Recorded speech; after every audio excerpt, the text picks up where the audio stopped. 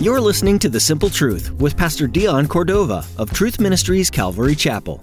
Jesus will often bring up our secret sins, our private pleasures, our bad attitudes or evil behaviors, like pride and selfishness and greed and anger and compromise and unforgiveness. Jesus will bring them up. He never points us out, but He gently calls us to reflection and repentance. He gives us a second chance. As we cling to the simple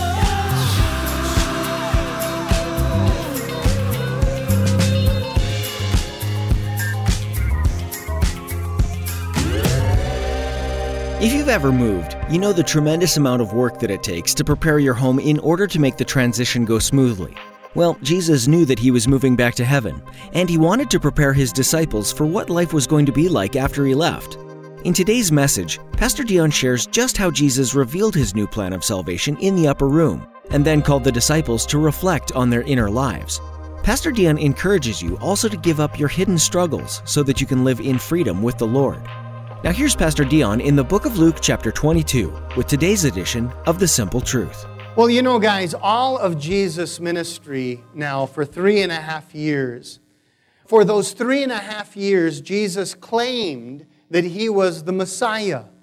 And not just claimed that He was the Messiah, He displayed the proof. Everybody say proof. He displayed the proof that He is Messiah. Power over sickness, power over disease, power over demons, power over nature, power over death, and power to preach. He displayed, not only claimed, but displayed that He was, in fact, the Messiah. In the Old Testament prophecies foretold that those miracles would be the tell signs of the Messiah. In fact, here's what Isaiah chapter 35, verse 4 says, "Say to those with fearful hearts, be strong and do not fear, for your God is coming. He is coming to save you. And when He comes, He will open the eyes of the blind and unplug the ears of the deaf. The lame will leap like a deer, and those who cannot speak will sing for joy." Jesus did all of that. Jesus displayed, and actually He fulfilled these particular prophecies. So we can call Him Messiah. Everybody said out loud, what? Messiah. The Old Testament prophets also predicted that the Messiah would not only do all those things, but that He would be killed.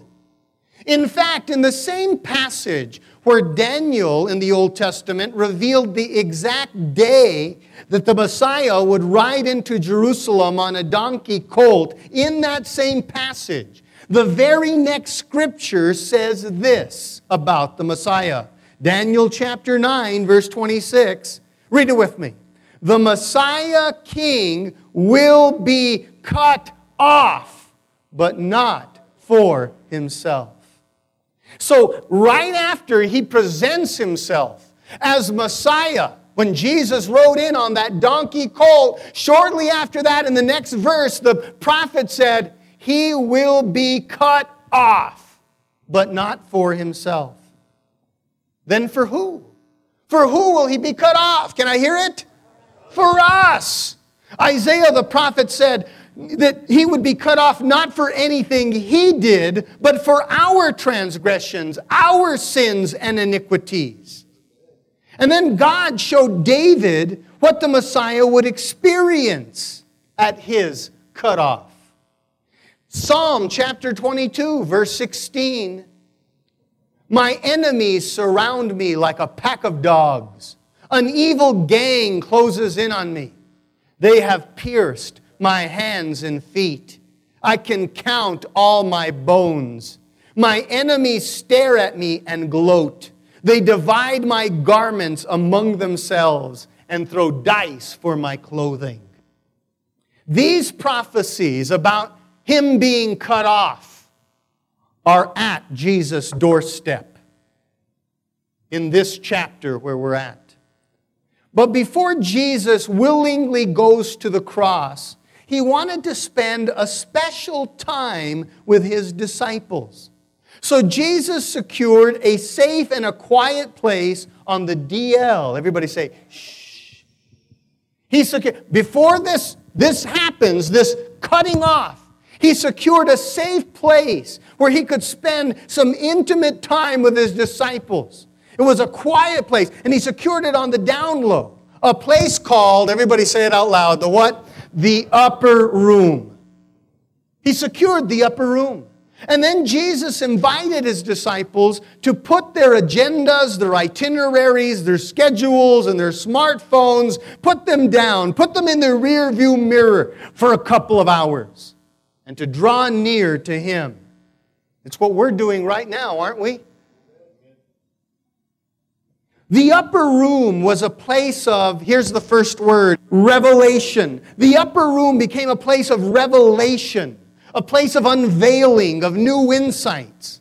Jesus used the elements of the Passover meal, the bread and the wine, to reveal a new covenant, a new plan of salvation by his broken body and his shed blood. Jesus announced that he is the Lamb of God that would die for us, deliver us from spiritual death.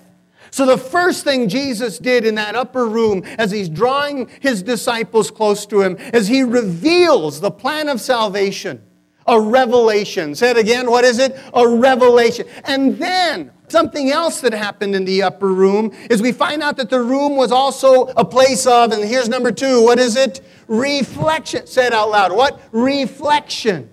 In the upper room, Jesus brought up Judas's betrayal. Remember that? Judas had just gone out and sold Jesus out for 30 pieces of silver. And it was in that upper room that Judas, he's showing hypocrisy, but he's there around the table. And Jesus brought up Judas's betrayal, a place for reflection. Jesus didn't bring it up to condemn him, but to convict him.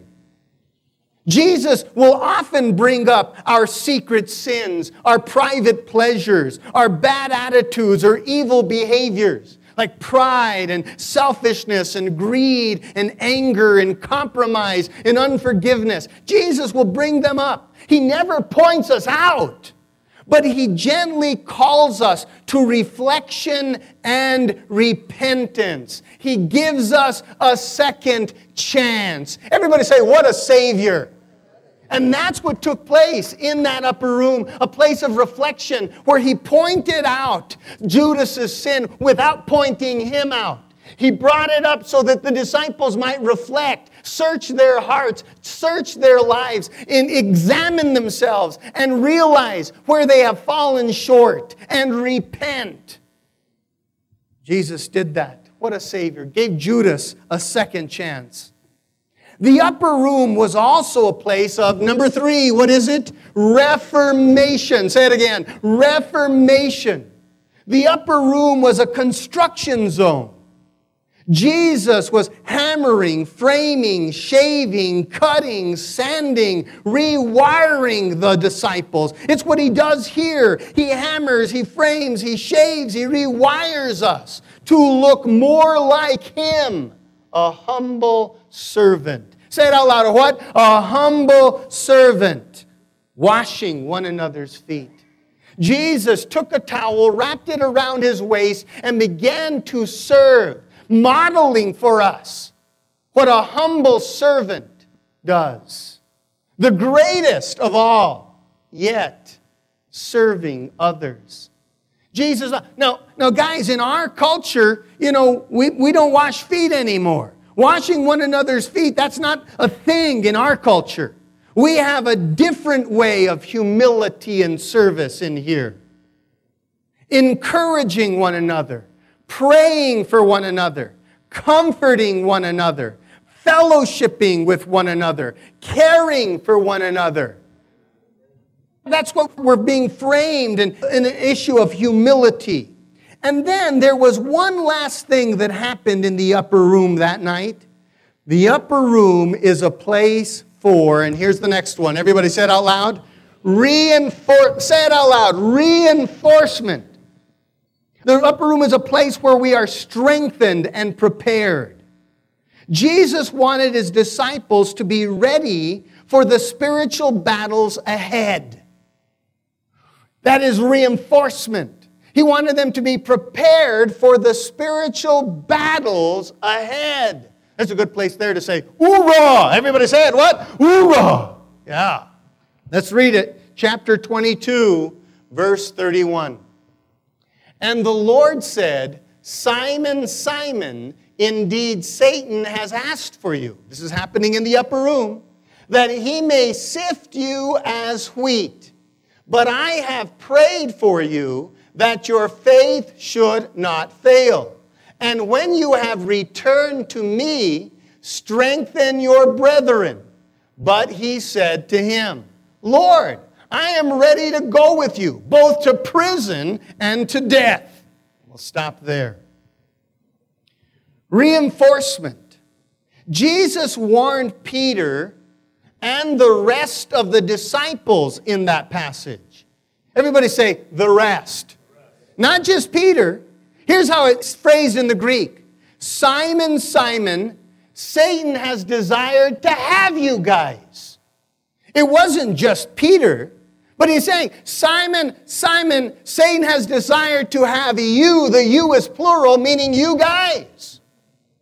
Listen, there is an invisible war, and Satan has a personal interest in Jesus' followers. He really does. Satan is targeting and stalking us for a takedown. Not just to discourage or cripple, but to eliminate us. Peter, years later, warned his congregation about this very thing. Here is exactly how Peter said it.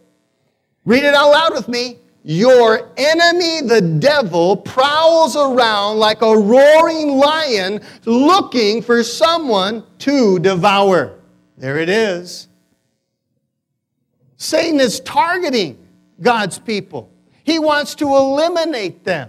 He wants to destroy them, devour them. And remember, Peter likened him to a lion. And one thing to remember is that a lion, or all lions, hunt in packs. The Apostle Paul told us who Satan brings to help him with his hunt. Ephesians chapter 6, verse 11 says this, Put on all of God's armor so that you will be able to stand firm against all the strategies of the devil. Read this out loud with me. For we are not fighting against flesh and blood, but against evil rulers and authorities of the unseen world, against mighty powers in the dark world, and against evil spirits in the heavenly places. The odds are stacked against us. Jesus said that Satan's desire, his intent, is to sift us as wheat. Can you guys say that out loud? To do what? Sift us as wheat. It's winnowing. When they would gather the wheat into the particular place where it would be dealt with, they would break up all the chaff, break up the wheat stalk, throw it on the tribulum. They'd drag the sled over it so that the husk could be broken off. Then they'd get a winnowing fork and they would agitate it, throw it up in the air quickly so the chaff could be blown away, and whatever is genuine, whatever is wheat, would fall to the ground. So Jesus is saying Satan's desire, his intent, is to winnow, to shake us violently again and again, to see if we're genuine, to see where we land.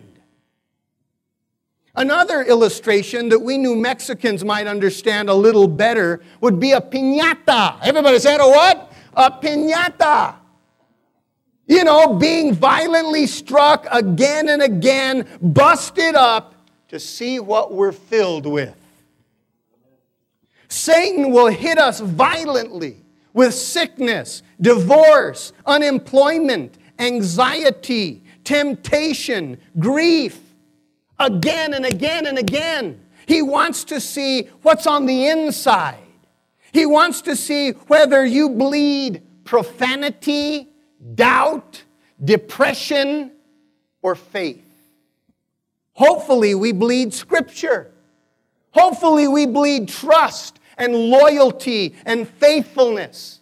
Kind of like Job, who said, though he slay me, yet will I trust him.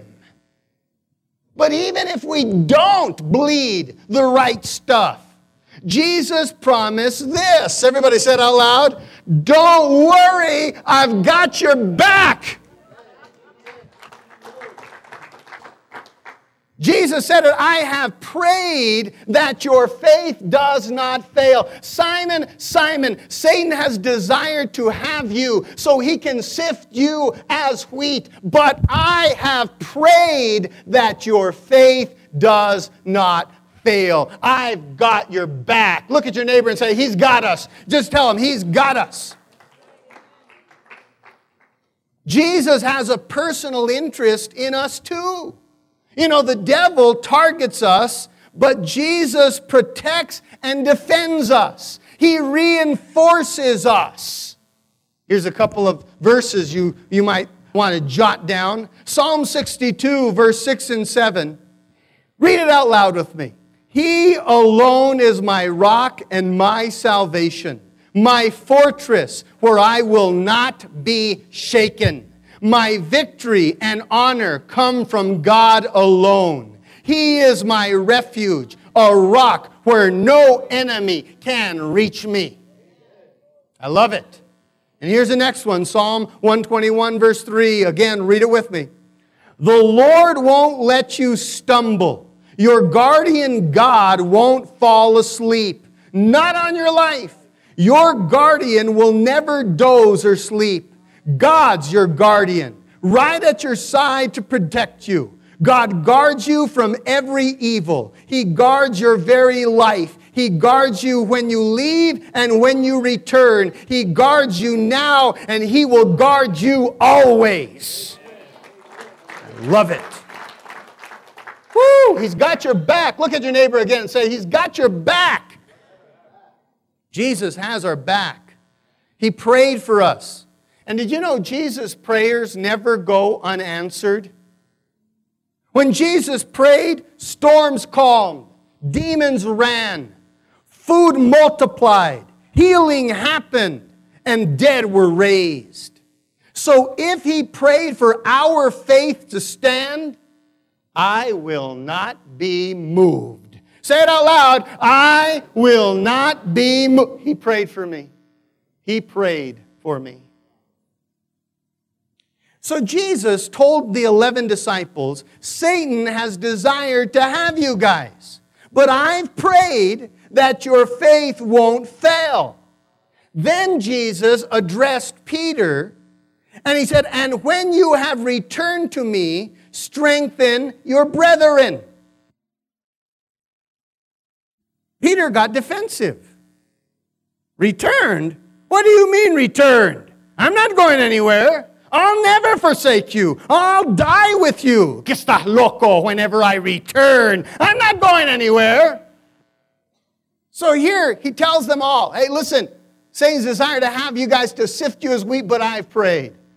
Then he looks at Peter and says, and when you've returned, strengthen your brethren. What? Huh? Have you ever had a season of self-confidence? Feeling bulletproof? I'm invincible, unbreakable, unstoppable. But sometimes our commitment is not as strong as we think it is. Look at your neighbor and say, I hope he's not talking about you right now. Just look at him. Sometimes our commitment is not as strong as we think it is. You see, the Loch Ness monster of compromise or relapse still swims in the depth of our souls. So beware. Look at your neighbor and say, beware. The Apostle Paul, in fact, warned the Corinthians about this. In 1 Corinthians chapter 10 and verse 12, here's what he said. Read it with me. Therefore, let anyone who thinks he stands take heed lest he fall. Shall we read it again just so that it can soak in? Therefore, let anyone who thinks he stands take heed lest he fall. In other words, don't get cocky, because just when you think that you've got a handle on things, the handle falls off. Jesus exposed Peter's weakness so that he would work at reinforcing it. He would work at strengthening it. He said, hey, listen, when you return, and Peter's like, well, I'm going to die with you. But Jesus is saying, listen, don't get cocky. Recognize that, yeah, you're standing, but take heed lest you fall. And Jesus begins to expose Peter's weakness so that he can reinforce it. Look at verse 34. Here's what Jesus says. Then he said, Jesus, I tell you, Peter, the rooster shall not crow this day before you will deny me 3 times, that you will deny 3 times that you know me. Everybody say, oh. The Loch Ness Monster that swims in the depth of our hearts. We are self-confident. Sometimes we feel unstoppable, immovable, and yet Jesus exposes it so that he can reinforce it. He tells him in advance. And did you know that Jesus gave Peter this warning twice? Everybody said, how many times? Twice! Mamma mia, here we go again, right? Twice! Twice in the same day. Everybody say twice. Twice in just a few hours. Twice.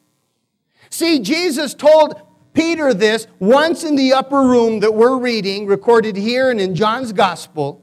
And then Jesus told him again a couple of hours later in the Garden of Gethsemane, recorded by Matthew and Mark in their Gospels. Twice. Peter is either thick-skulled or he has a Teflon brain. Nothing sticks.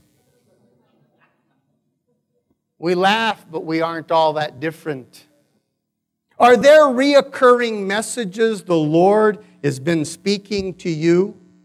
And if there are, don't be like Peter. When he was addressed with this, both times Peter argued with Jesus. He refuted. He denied. You're barking up the wrong tree, Jesus. Not me. Never. Everybody said what? Never. I shall never forsake you. I will never abandon you. Everybody said again, what? Never. But I think Peter is practicing the macho law. You know what the macho law is? Macho law prohibits us from admitting our weaknesses. As we cling to the simple.